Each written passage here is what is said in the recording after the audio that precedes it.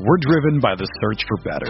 But when it comes to hiring, the best way to search for a candidate isn't to search at all. Don't search, match with Indeed. Indeed is your matching and hiring platform with over 350 million global monthly visitors, according to Indeed data, and a matching engine that helps you find quality candidates fast. Ditch the busy work. Use Indeed for scheduling, screening, and messaging so you can connect with candidates faster. Leveraging over 140 million qualifications and preferences every day, Indeed's matching engine is constantly learning from your preferences, so the more you use Indeed, the better it gets. Join more than 3.5 million businesses worldwide that use Indeed to hire great talent fast. And listeners of this show will get a $75 sponsored job credit to get your jobs more visibility at Indeed.com/BlueWire. Just go to Indeed.com/BlueWire right now and support our show by saying that you heard about Indeed on this podcast. That's Indeed.com/BlueWire. Terms and conditions apply. Need to hire? You need Indeed. Do you ever feel like you're always on? What do you do when you need a moment to chill? How do you like to hit the reset button to get ready for what's next? These days, everything is go, go, go. It's nothing but nonstop hustle all the time. Work, family, friends, a million pressing social issues, and an expectation to be on 24/7. Sometimes you just need a moment to turn off and hit the reset button. That's when you reach for an ice-cold Coors Light, the beer that's made to chill.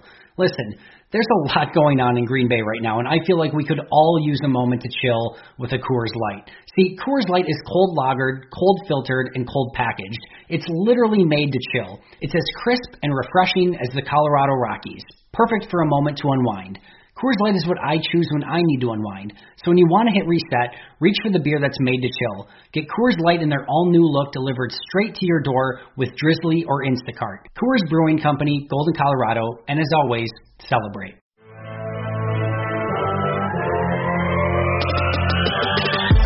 $20 minutes a day, 365 days a year. This is the Pack-A-Day Podcast. Hello, everybody, and welcome to episode 446 of the Pack-A-Day Podcast. My name is Andy Herman. Of course, you can always follow me on Twitter at Andy Herman NFL. Today, we're going to be doing a special pregame edition of the podcast, breaking down everything Packers-Lions, and to help me do that, I've brought on a very special guest. My guest today is a writer for Pride of Detroit. This is his second full episode here on the Pack-A-Day Podcast. He is the creator of the ever-popular RAS Score. He is a Navy veteran, a self-described math junkie. My guest is the one and only Kent Lee Platte. Kent, thank you so much for taking the time to join me and discuss Packers-Lions on this special preview edition of the Pack-A-Day Podcast. Always a pleasure, man. Glad you'll have me. Yeah, anytime. It is always great. I always love talking draft stuff with you because you do such a fantastic job breaking down some of the prospects and the draft scores and everything like that. But I also know that you are a big Lions aficionado and, again, a writer for Pride of Detroit. So this ended up being perfect, being kind of the Monday edition of the podcast before a Monday night game against the Detroit Lions, and I couldn't think of anyone better to possibly have on. So, again, I appreciate the time. I think I want to start here, Ken, with just kind of your basic kind of description of where the Lions are at so far. Of course, they're 2-1-1. They have the tie against Arizona, wins against the Chargers and the Eagles, and then a tough loss against the Chiefs. How are Lions fans feeling? How are you feeling? Where are the Lions at? Just kind of in a, kind of a 101 of where the Lions are at this point in the season. It's been a really funny season because, the Lions tied with the Cardinals, and you would have thought that they lost by 40, the way that fans were reacting to that tie. It was hilarious. And then they beat their next two opponents, both of which were tough, the Chargers and the Eagles, and fans were not confident at all. It seemed like everybody was still really down on the way that the Lions were playing. They felt like they were getting some lucky breaks, or the teams that they were playing were shooting themselves in the foot. And there was there's always some of that. Teams make mistakes in games. Good teams take advantage of those mistakes. And then we lost to the Chiefs, and it was the complete opposite. Everybody was excited. Everybody was confident for the way that the team played and the way that the team looks going forward. But it's just been weird that everybody's mad when we won. Nobody knew what to do when we tied, and then we lose, and everybody's excited and happy now. So it's an interesting season for the Lions so far. Yeah, a little bit of a bizarro world for Lions fans. You lose, you feel good. You win, you feel bad. You tie, you don't know how to feel. But it legitimately, in a way, feels like this Lions team was maybe a play or two away from 4-0. They easily could have beat Arizona, probably should have beat Arizona. A little bit of a kind of collapse at the end of that game, although give credit to Kyler Murray and the Cardinals in the fourth quarter. They played really good football. And then a couple, maybe penalties or, turnovers go a couple different ways in that Chiefs game, and that's a very winnable game as well. Am I wrong in saying that this team could easily be 4-0? No, you're absolutely right. There's always, anytime you look back on the close wins or the close losses, there's always a play here or a play there that could have made all the difference. But it's been that way for each of the games, both good and bad. I mean, you could also argue that the Lions shouldn't have won the Cardinals game because they made mistakes late in the game that you didn't want to see a team make. There's so many mistakes that happened in the Chargers game. I don't even think we'd have time to go over every single thing that went wrong in that game. But there was moments where they could have lost that easily, and the same thing's true of the Eagles. But you're absolutely right, because they could have blown out any of those teams. Just a little bit of play here and there, things could have went a little bit differently. This team could be sitting undefeated right now and looking like one of the powerhouses in the NFL. The Chiefs game, especially, the reason that was so heartbreaking for Lions fans is how tough of a team the Chiefs are and how closely the Lions played them. I mean, there was such a small margin of error in that game, and the Lions kept it close the entire time. We've seen the team collapse completely in games like that, where they make a mistake late in the game, and everybody you can see it on their faces. The body language is all terrible. They just throw their hands up, and you're just like, oh, well, now they're going to start giving up big yards and big points. And they started to do that. They started to give up some yardage and some points, but then they would rally and they would come right back and respond to it. But it's a different atmosphere with the team than we've seen in some time.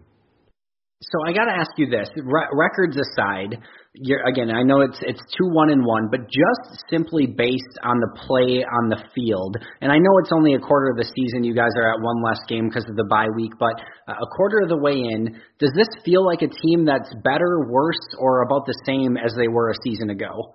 Oh, they feel way better than last year. Way better. On the offensive side of the ball, they're exciting.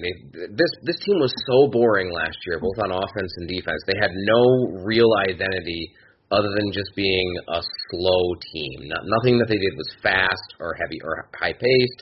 Everything was just real methodical, real chunkier, both in offense and defense.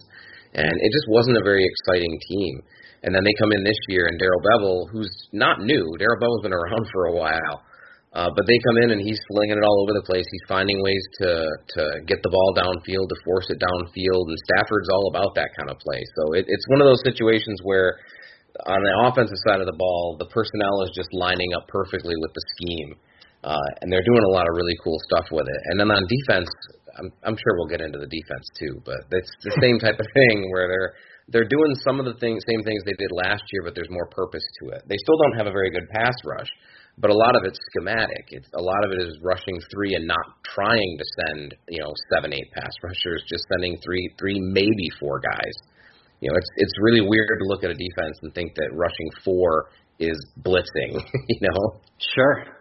And is this a situation where they're better due to new personnel? Is it that they're clicking a little bit more in Matt Patricia's second season? What's kind of been the big differentiator between them playing better football this second year in Matt Patricia's tenure?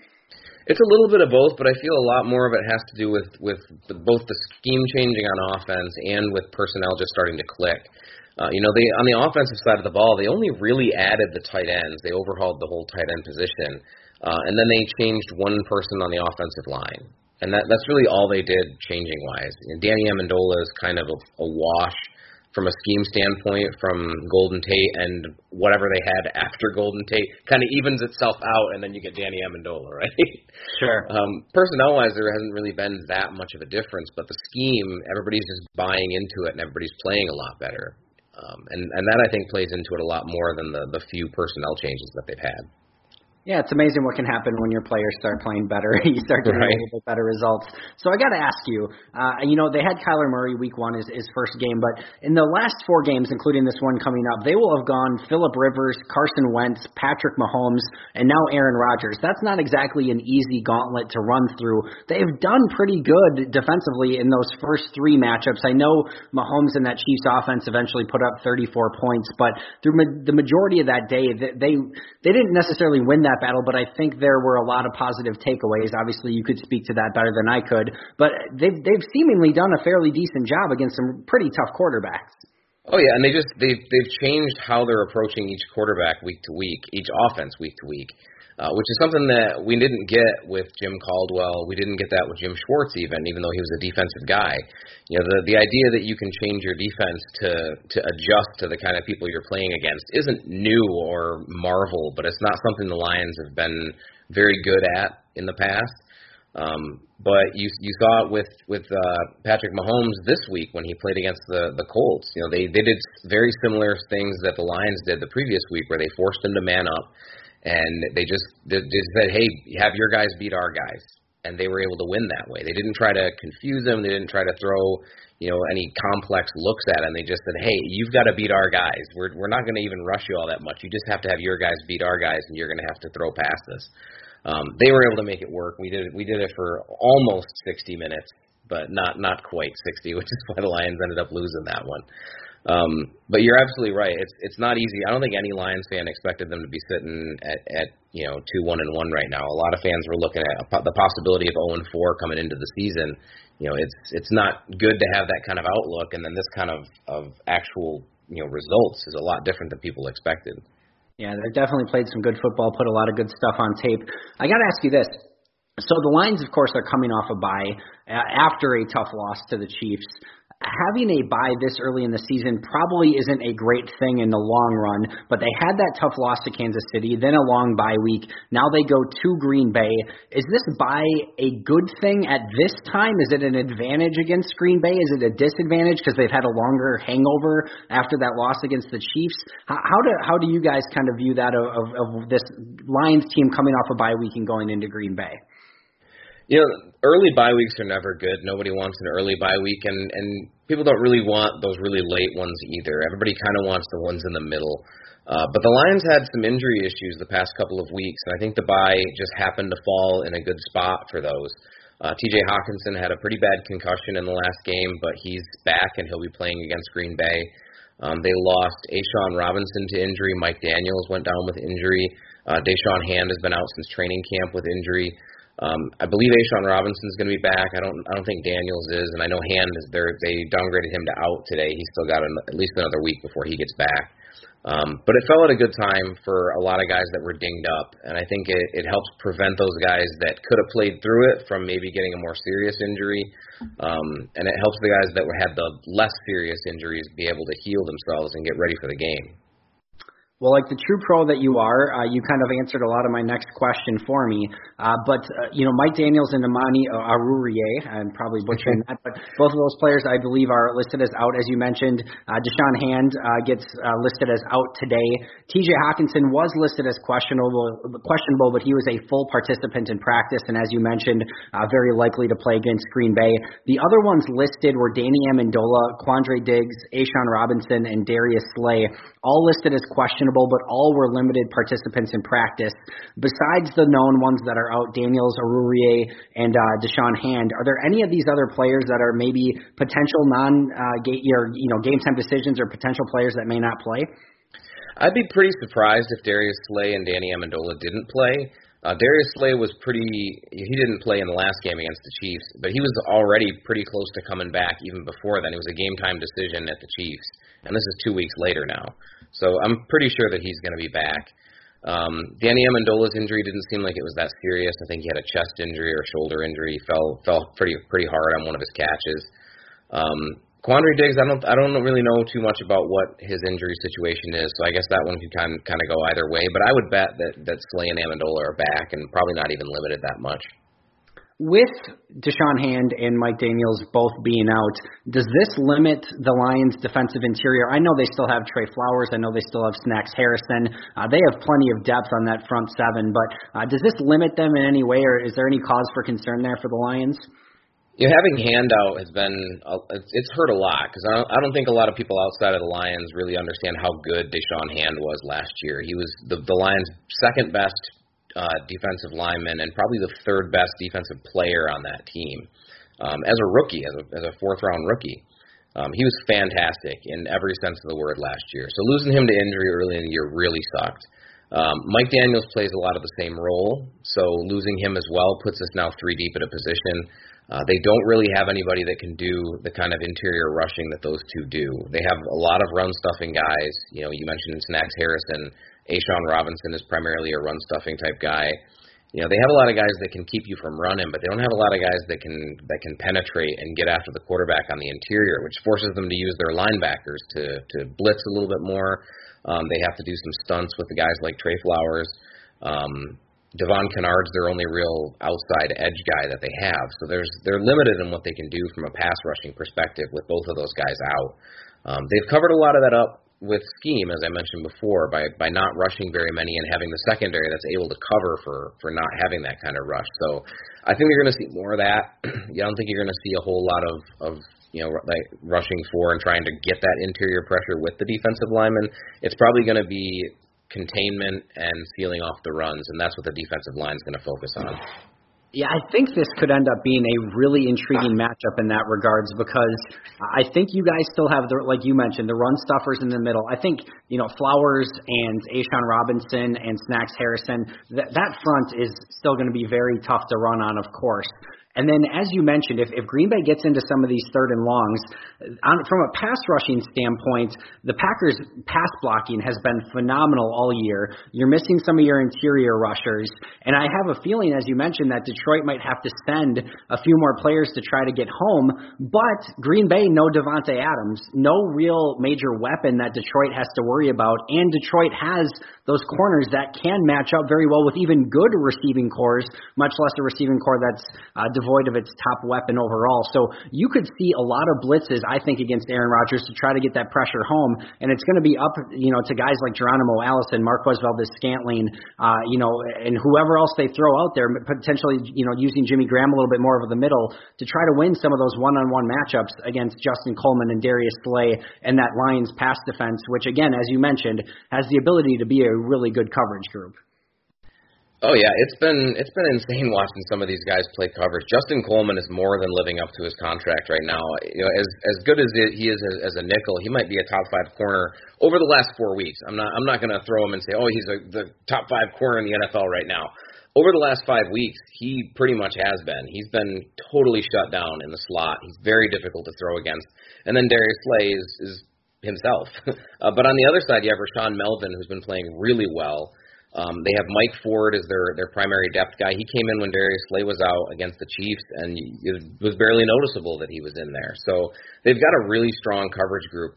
When I first saw the matchup, a lot of people were asking, are they going to do the same thing to the Aaron Rodgers that they did to Patrick Mahomes, where they manned up and tried to let their guys beat our guys? And I said no, I didn't think that was likely. I thought, just like you were, that they were probably going to try to blitz a little bit more to get a little bit of pressure. But with Davante Adams out, I wonder if they don't do the same thing that they did to Patrick Mahomes and just try to man up and see if Aaron Rodgers can beat him. Play a little bit of contain to keep Aaron Rodgers in the pocket, and then let your cornerbacks beat those guys. I'm not sure which route they're going to go, one or the other. Maybe they'll switch it up if one works and the other one doesn't. But I'm torn as to which approach they're going to take. And I think the good thing for the Lions, the bad thing for the Packers is as we've talked about, the Lions have faced some of these quarterbacks. They've put kind of the playbook together on what they can do and how to do it. Now they just have to kind of copy and paste a little bit and use some of the things that they've used against Phillip Rivers and Carson Wentz and Patrick Mahomes and try to use that against Aaron Rodgers again without their top weapon in Davante Adams. So I think Detroit has a little bit of an edge there, but that'll be an interesting one.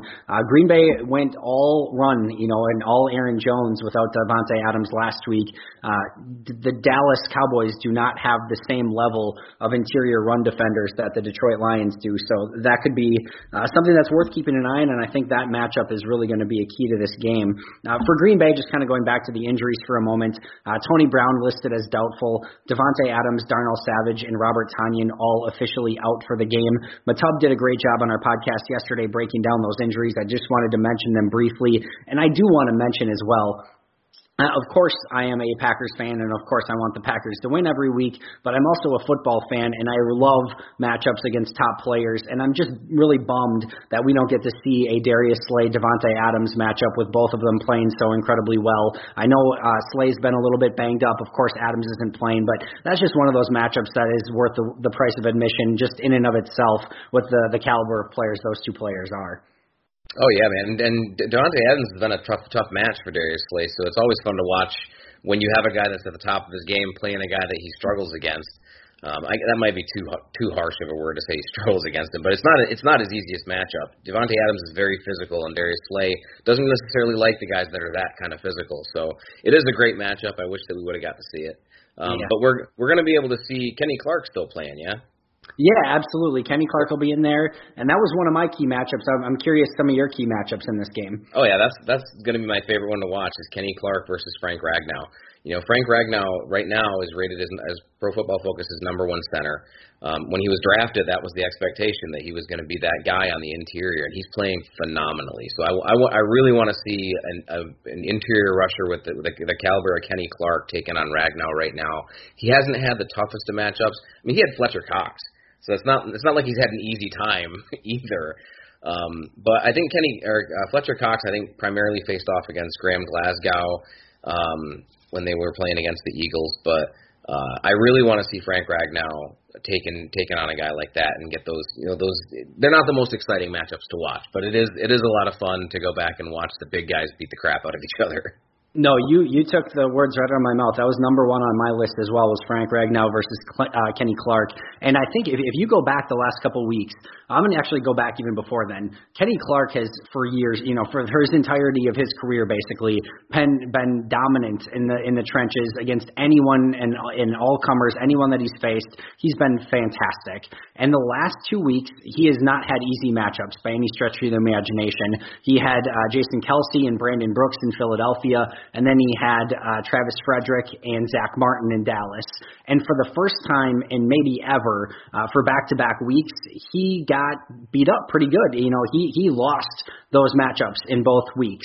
And now, in a game where I think it's so incredibly important for the Packers that they keep Detroit as one-dimensional as possible and try to limit Kerryon Johnson and that running attack, because if they can keep Matthew Stafford and company in long down and distances and force them to pass, and Green Bay can get some of their sub-package defense in and some of Mike Pettine's blitz packages, that's advantage Green Bay. So I think those matchups up front and on early downs is going to be so important. And now he has another tough matchup. Just as you mentioned, Frank Ragnow is playing fantastic football, and it's one-on-one. I think it's going to be a lot of one-on-ones in the interior of that line. And I think if they can create some running lanes like Philly and Dallas did against Kenny Clark, that is a huge advantage to Detroit. So this is a monster matchup, and I think one that, again, is almost worth the price of admission, because those are two absolute junkyard dogs in the middle of the line.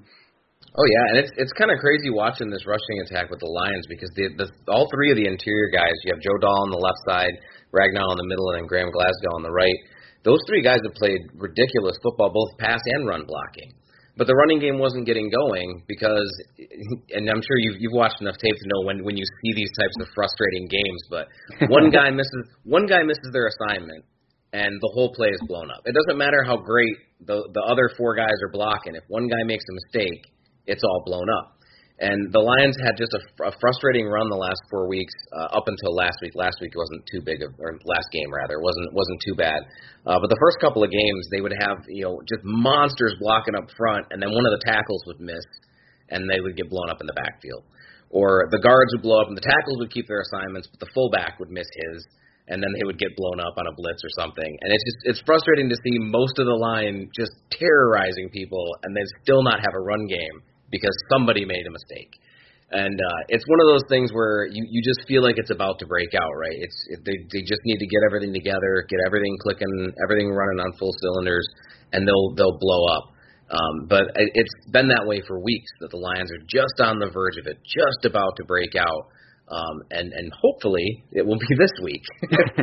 And for Green Bay's sake, obviously, hopefully it's not. But no, it's people ask me about that all the time when I'm going through my grades and grading the Packers each week. Is sometimes the offensive line from a run blocking standpoint, they'll have almost no rushing yards, but some of the guys will have positive grades, and it's crazy how you can have 4 of the offensive linemen, 2 of the tight ends, a fullback, and a running back all grade positively on the play, and it's set up to be a really big run. But if all of a sudden one of the offensive linemen completely misses their assignment or gets completely beat one-on-one, it's a tackle for a loss. So you're going through, going through and grading each of these guys, and it's positive, and then the other guy is a fairly decent negative because he's the one that kind of lost the play. So on the net, it looks like a positive play, but in actuality, it was a negative 5-yard run because one guy missed their assignment. And I think that's why teams are going so pass heavy, and I think that's why the analytics show that consistently running the football isn't necessarily always the best game plan, is because it really does take so many things to go right, and just one small missed assignment or block and everything's done, no matter what everyone else is doing on the play. So I'm 100% with you, and for Detroit, like you said, if they can get things going this week and keep carrying on Johnson running up tight or running up running clean, I should say, and finding those holes, it's just going to be a really tough matchup for Green Bay if they can't keep Detroit one-dimensional. Oh, absolutely. And it's not just Kerryon. Kerryon's their grinder, right? He's the guy that's going to get most of the yardage, most of the carries. But they've been mixing in Ty Johnson, their 6th-round rookie, and he hasn't done a whole lot the past few weeks. But if you go back to week 1, all he needs is one hole. He's extremely fast. I think he ran a 4.4 flat coming out. He's very, very fast. And when you have a guy like that and he's got decent enough vision, all they got to do is get open one time. And with the way the blockers are run blocking, they might have a play where that's what they do, and you have that big run.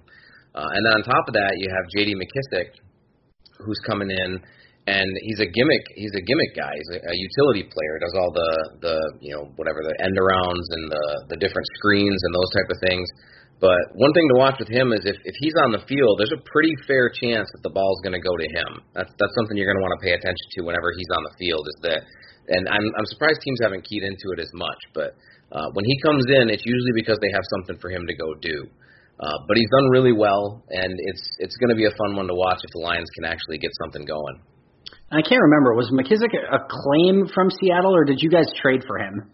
I think it was a claim. Yeah, I thought so too. I was surprised. I wasn't necessarily surprised that Seattle let him go because of their depth at the running back position, but I was surprised that there wasn't a team that was interested in giving a throwaway 7th for him. Just in today's day and age, if you have a guy like that who can run the football, he can be a receiver, he can do a little bit of everything, be that gadget guy. I was very surprised that there wasn't any demand for him whatsoever, save for a waiver claim. And I think Detroit got a very nice piece. He's never going to be probably the guy, but a very nice piece in J.D. McKissic, and he's put some good tape out there so far. Oh yeah, it's been a very nice, pleasant surprise how he's played so far. We've had years where our gimmick stuff just never worked, and part of that was just because our offensive coordinator was terrible, and then he was replaced with another terrible guy. But it was also just because the guys they had couldn't do it. They didn't have the speed to be able to pull something off. They had Theo Riddick for years, where Riddick could do all kinds of really nice stuff in the passing game, but they would try to do the gimmicky stuff with him, and he couldn't really do anything because he wasn't a rushing threat. McKissic offers both of those things. He can catch and he can run. He runs good enough routes that you can do a bunch of interesting stuff with him, and he's adept enough as a runner that you can do some of those gimmick plays with him, and he can actually get positive yardage out of it. Yeah, that makes a ton of sense, and it's, again, like you said, somebody that Green Bay's going to have to keep an eye on when he's in the game. Any other matchups that you were kind of keen on at all? We've had a lot of issue with the linebackers in the last few years, and with Jared Davis specifically. Jared Davis has struggled. Was a first-round pick back in 2017, and he's struggled. He's been up and he's been down, but coverage has never been a strong suit of his. And that's going up against a team that actually has a viable tight end as a threat. That can be a problem when you have a guy that can't cover very well. So they've used him a lot as a blitzer and as a spy, and he's very good at least one of those things. He's a good blitzer, not the greatest spy, but he's a liability in coverage for the most part. So what they would do is they would pull in Jalen Reeves-Maybin and have him come in for some of those coverage plays. But Reeves-Maybin has had no snaps the last 2 weeks. Once Jarrad Davis came back healthy, they dialed his playtime down to almost nothing. So the team isn't pulling in the guy that they expect to do coverage stuff to do that. And they're relying on Jarrad Davis and Jelani Tavai and Christian Jones to do all that coverage on their own, or have the safeties do it. And with mixed results. You go up against guys like Ertz, and he's not an easy cover. And they were able to do it for most of the game, but eventually he's going to eat. So that's going to be a concern, is if they can't keep those guys bottled up with what they have. Yeah, so certainly a matchup that Green Bay will probably try to exploit. Jimmy Graham mostly been a little bit of a disappointment in Green Bay. Maybe they can get some matchups there. He's put 2 decent weeks back-to-back, certainly playing better than what he had in the prior weeks before that. But that could be a matchup that Green Bay goes to, again, especially with Davante Adams out of the game.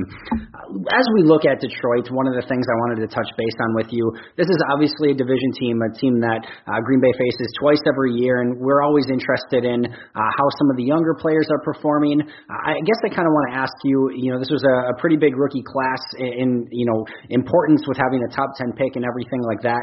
Of course, TJ Hawkinson, Jelani Tavai, Will Harris, the first 3 picks. I know Austin Bryant, I believe, is on IR.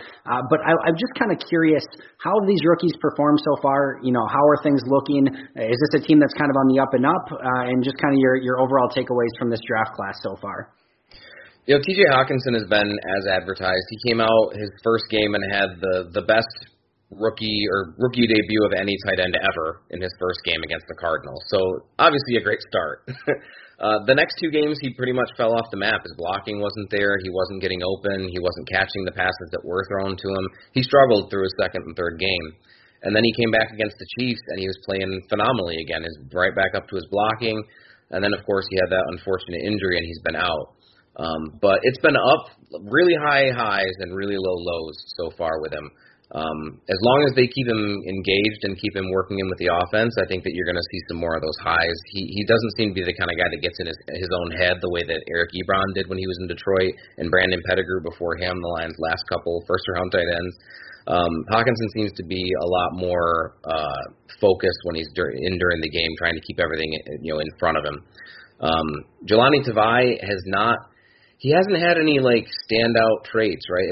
It's not a negative against him. There's nothing that I can point to and say, oh, this is the thing that he really stinks at. But at the same time, there's nothing that he's doing really well at. So nothing really well, nothing really bad. He's just kind of out there, and he's holding his own. He's playing fine, but that's just it. It's just fine, right? It's just okay. Sure. So you want that. And then Will Harris is not doing a whole lot. They didn't bring him in to start right away. He's kind of gonna learn behind Quandre Diggs. His tackling's been fantastic, and that was one of my biggest concerns with him coming out, was how well he tackled. He's got a lot of turf missile problems when he was in college. All diving, all shoulders, not a whole lot of arm work going on. But it helps that Tracy Walker and Quandre Diggs have played so well in that secondary that they haven't had to rely on their rookie third-round pick to do a whole lot. You mentioned Austin Bryant's on IR, and then I mentioned Ty Johnson already as been a lot of struggles as a rookie because he's just not a leading rusher type of guy. But they're trying to make use of that speed, and it just feels like he's an inch away from making a big play. Sure. No, that makes sense. It sounds like it's a pretty solid draft class so far. TJ Hawkinson, I know, is a player that a lot of Packer fans were hoping was going to fall to them at some point in the draft. Obviously didn't end up happening that way. And it's probably always worth noting as well that the tight ends usually take a little bit more time. Obviously didn't take him any time in that first game, but to put everything together, it's a tough position to come in and play right away. And it sounds like Hawkinson overall has done a pretty good job of that. So that's definitely a matchup and a player that Packer fans are going to be keeping an eye on for sure. I'm curious as to your overall Lions MVPs on offense and defense so far. Again, I know we're a quarter of the way through for the Lions, but who are the players, maybe one on offense, one on defense, that have really stood out, and maybe a player or two that the Packers are going to really have to keep an eye on, and fans are going to have to keep an eye on Monday night? So I'm not going to cheat and say Stafford. I don't like to do that unless they're playing out of their mind like Mahomes last year. I'm not going to cheat. So I already mentioned Frank Ragnow. He's the guy I would probably give it to if we hadn't already talked about him at length. So I'm going to go with Kenny Golladay. Golladay has always been kind of a top 20 guy and the lower end of that top 20, which is not bad. You want to have a worthy starter at receiver. But the Lions are really keeping him engaged in this offense, and he's a really tough cover.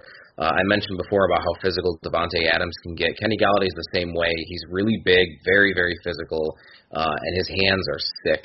He's got really good sideline awareness, really good awareness of where those lines are and where he has to be. He's a really tough cover. So I would probably put Kenny Golladay on there only because I'm not going to cheat and pick Stafford, and we already talked about Ragnow. On defense, it's a really easy one, Justin Coleman.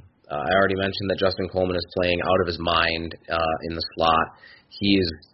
It's really ridiculous watching how poorly our corners fared outside of Darius Slay last year, and then seeing a guy like Justin Coleman step in and just light up everybody that he's covered. And it's even more funny because training camp he looked awful. Like he looked like a complete bust during training camp in the preseason, and then he comes out and just balls out of his mind the last 4 games. So he's been a lot of fun to watch, but that's an easy one for me on defense. Yeah, and that's one that I struck out on hard when Detroit signed him to a pretty massive deal. My initial reaction was, hey, if Detroit wants to give a ton of money to mediocre players, I'm 100% fine with that. And that's been just a tad bit wrong so far because, like you said, he's been playing out of his mind and just really been fantastic. Not only as a nickel guy, but as a corner in general. Just been doing everything. He of course had the play last week where he punched the ball out in the end zone, had the forced fumble. Just a really fantastic player through the first 4 weeks of the season for Justin Coleman. Yeah, it's nuts watching guys like that play, man. His awareness of where the ball is and where he needs to be and what he needs to do on every play. It's crazy watching a guy like that because we've seen him play, like you mentioned. A lot of people thought of him as more of a mediocre talent. He didn't play like this at his previous stops. And it seems like the game slowed down for him just a little bit too so far, which definitely helps in the process and him becoming a better player. So I want to get your thoughts on this. The Lions will win the game if, and I know of course we could always go, score more points or get more turnovers. Those are some of the low-hanging fruit always. But what's really the key to this victory, and what will make it so that the Lions would win this game? The Lions are going to win this if their players who are playing well continue to play well in this one. If the guys that are playing well continue to play how they have the last 4 weeks or 4 games that they've played, I think the Lions have a really good shot of winning this. I already mentioned Matthew Stafford, Frank Ragnow. You mentioned Kerryon Johnson. The guys on defense with Justin Coleman playing so well. Trey Flowers is starting to get better the further removed from his injury he gets. All these guys that have been playing well or improving, if they continue to do that, the Lions should win this. And it might even be, I want to say comfortable, but the Lions have been within a score in every single game this year. So it could be a very easy game for the Lions as long as everybody continues to do their job well, if that's what they've been doing so far. And again, I know we could say, well, it's the opposite. If their players, play poorly, they're not going to win. But if the Lions will lose this game if... And it's kind of the same thing because the Lions players who've been playing poorly, if they continue to, this is going to be a problem. We've mentioned Snacks Harrison a couple of times already, and he is a very good player. And he's been, I think it was like 5 out of the last 6 seasons, he was an 89 or higher by Pro Football Focus's ratings, and easily the top nose tackle in the NFL as far as stuffing the run for the last 6 or 7 years. So he's a fantastic player and always has been. But he has been horrible through the first 4 games of the season. And it's really hard to watch, knowing the player that he is and the player that he can be, and then seeing how he's played these last couple of weeks.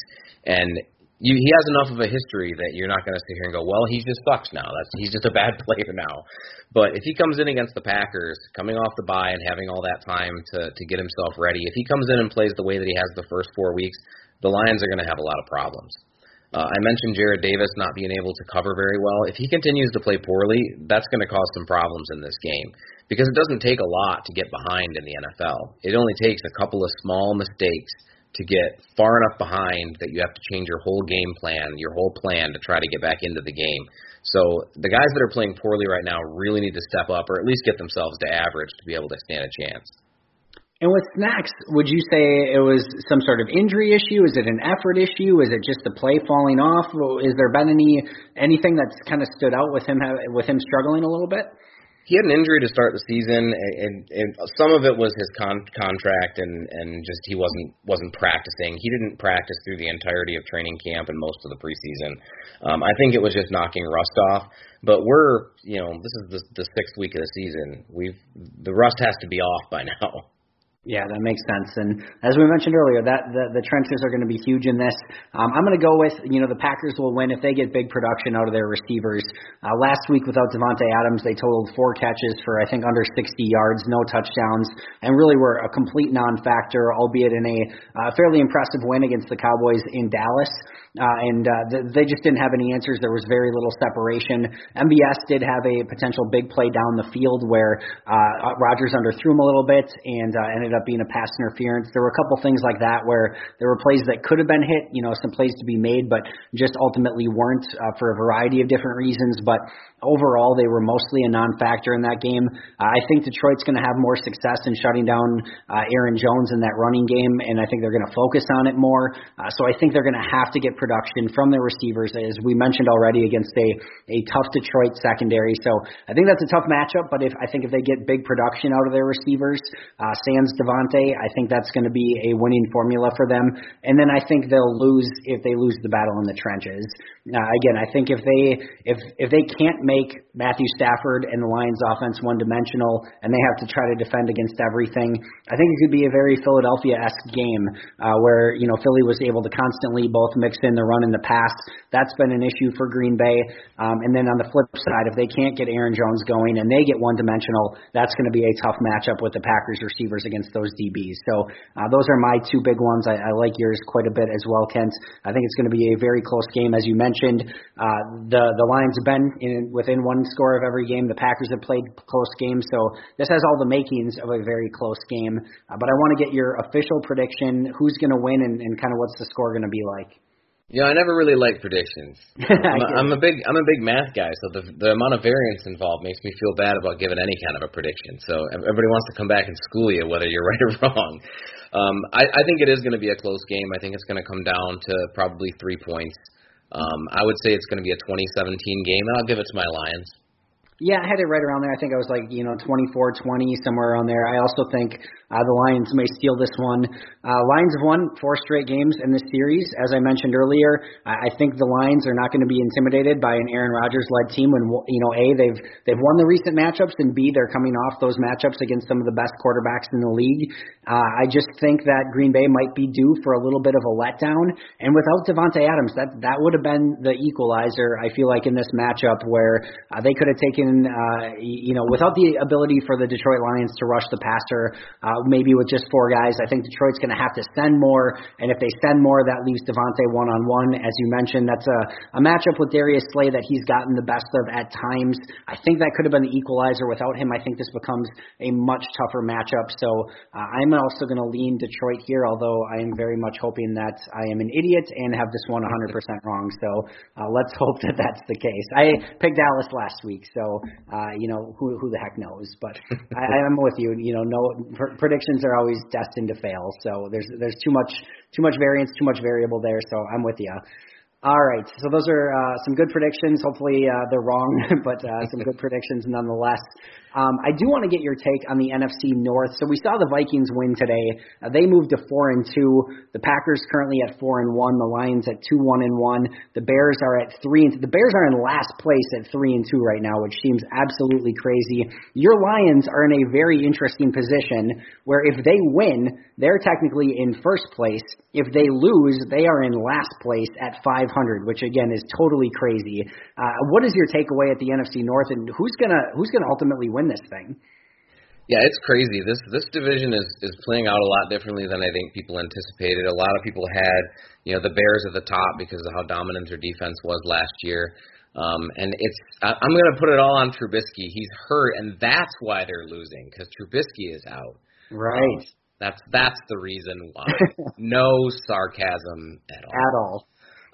But the Vikings, I don't think anybody predicted that they were going to have as good of a record as they have based on how they've been playing for much of the season. Their offense has looked a hot mess outside of their rushing attack. It's looked like just luck by rushing for the most part. But their defense is starting to pick it back up. I think that this division may have the best overall defense of any division in the league, and it might be a pretty wide margin when you really look at it. The Packers came in. I'm going to brag about your Packers a little bit because you got a bunch of my guys on there. Sure. But the Packers defense has been fantastic compared, not just to expectations, but just in general. The Packers defense has looked really, really good. Alexander is a stud. Darnell Savage is a stud. I'm glad that he's out. I'm not going to show any remorse for it. I'm glad he's not going to be in. But the defense looks really, really hot. And it looks sustainable because a lot of those guys are really young. I mean, Kenny Clark's still 22? He's super young. He's right there, 23, 24. I think he's insanely young. It's crazy. 24, he's been in the league 4 years. That's bonkers. Yep. But it's a really young, talented defense, full of superb athletes. It's crazy to watch that defense develop. The Lions are doing it a little bit more traditionally. They're going with a lot of thematic and schematic elements to keep their defense strong and to adjust to each defense that they're facing. The Vikings have lived off of that pass rush forever, and it looks like they're going to continue to do so. And then the Bears' defense is still looking strong, polar opposite of their offense. So as long as this division can continue to compete on the defensive side of the ball, this is easily the toughest division to play against. I think anybody that comes into any one of these teams has to worry about losing, even if they have a lot of flaws. You look at the Bears' offense, and you know that you've got a pretty easy time facing those guys. But you can't look at that defense and think this is going to be an easy win. And I think that's the same for every team in this division. Yeah, I couldn't agree more. I think this is a division where every single game with every one of those teams is going to be a beat down, drag them out brawl, and any team can win any of those games, and I think that makes it a fun, tough division. I feel a little bit bad for the AFC West that has to face all four of those teams every time. Although the AFC West not exactly a horrible division by any stretch. San Diego's LA is having some troubles at the moment, and as we speak, they're down by 14 with about 3 minutes left here, so looks like they're going to have another loss. KC lost today.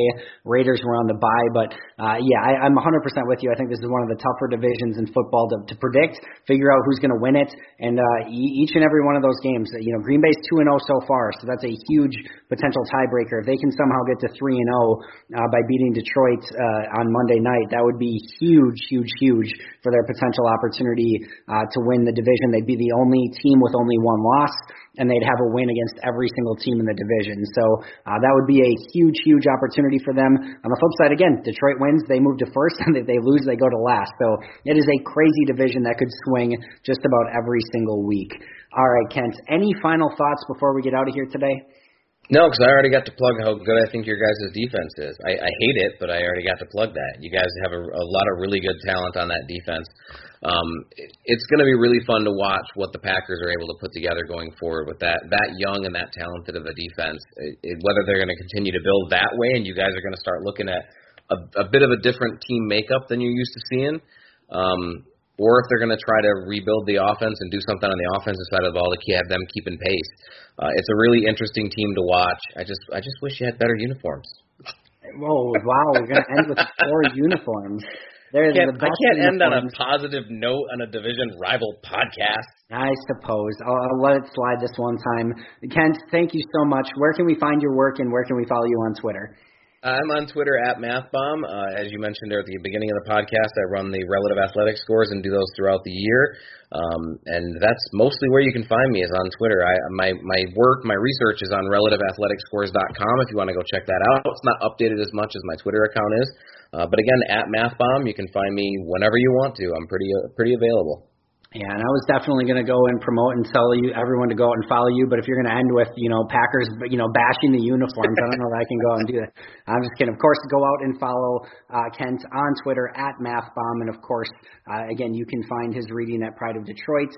He does fantastic work come draft time again with his RAS scores. And anyone that follows me on Twitter will know pretty much any time the Packers pick up a practice squad guy or a free agent or anything, I'm immediately posting Kent's RAS scores.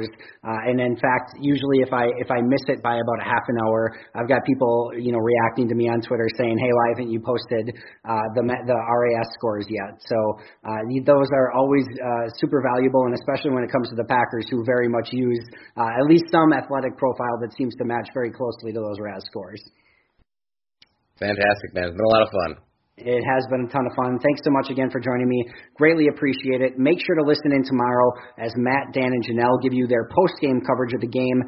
And thank you to everyone who listens to us every day. If you'd like to support the podcast, the link to do so is out on our Twitter page at Packaday Podcast. If you can't support financially, please go out and rate, comment, and subscribe wherever you listen to your favorite podcasts. We cannot thank you enough for being a proud supporter of our show. We do it for fun. We do it for the love of everything Packers, and we couldn't do it without you. So thank you so much. Again, that does it for us today. For Kent Lee Platty, I'm Andy Herman. We'll see you back here tomorrow for an all-new Packaday podcast. But until next time, go Pack Go.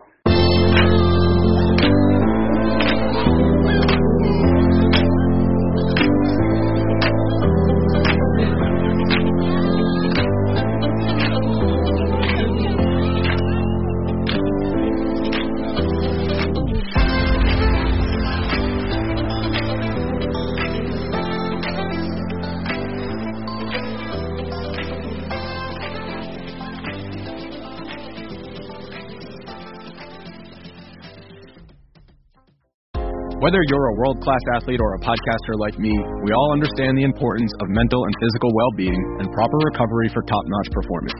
That's why I'm excited that Unified Healing is sponsoring podcasts on the Blue Wire Network. Unified Healing is a new and super innovative global network of wellness centers powered by Energy Enhancement System, or EE System. If you haven't heard of the EE System yet, then you'll want to listen up. This technology promotes wellness, deep relaxation, purification, and rejuvenation. Wherever you are across the globe, access to a center is easy and affordable. Interested in experiencing the EE System technology for yourself? Go to unifiedhealing.com/bluewire to learn more and find a center near you. That's unified, UNIFYD, healing.com/bluewire. No material or testimonials on the Unified Healing website are intended to be viewed as medical advice or a substitute for professional medical advice, diagnosis, or treatment. Always seek the advice of your physician or other qualified healthcare provider with any questions you may have regarding a medical condition or treatment and before undertaking a new healthcare regimen, including EE System.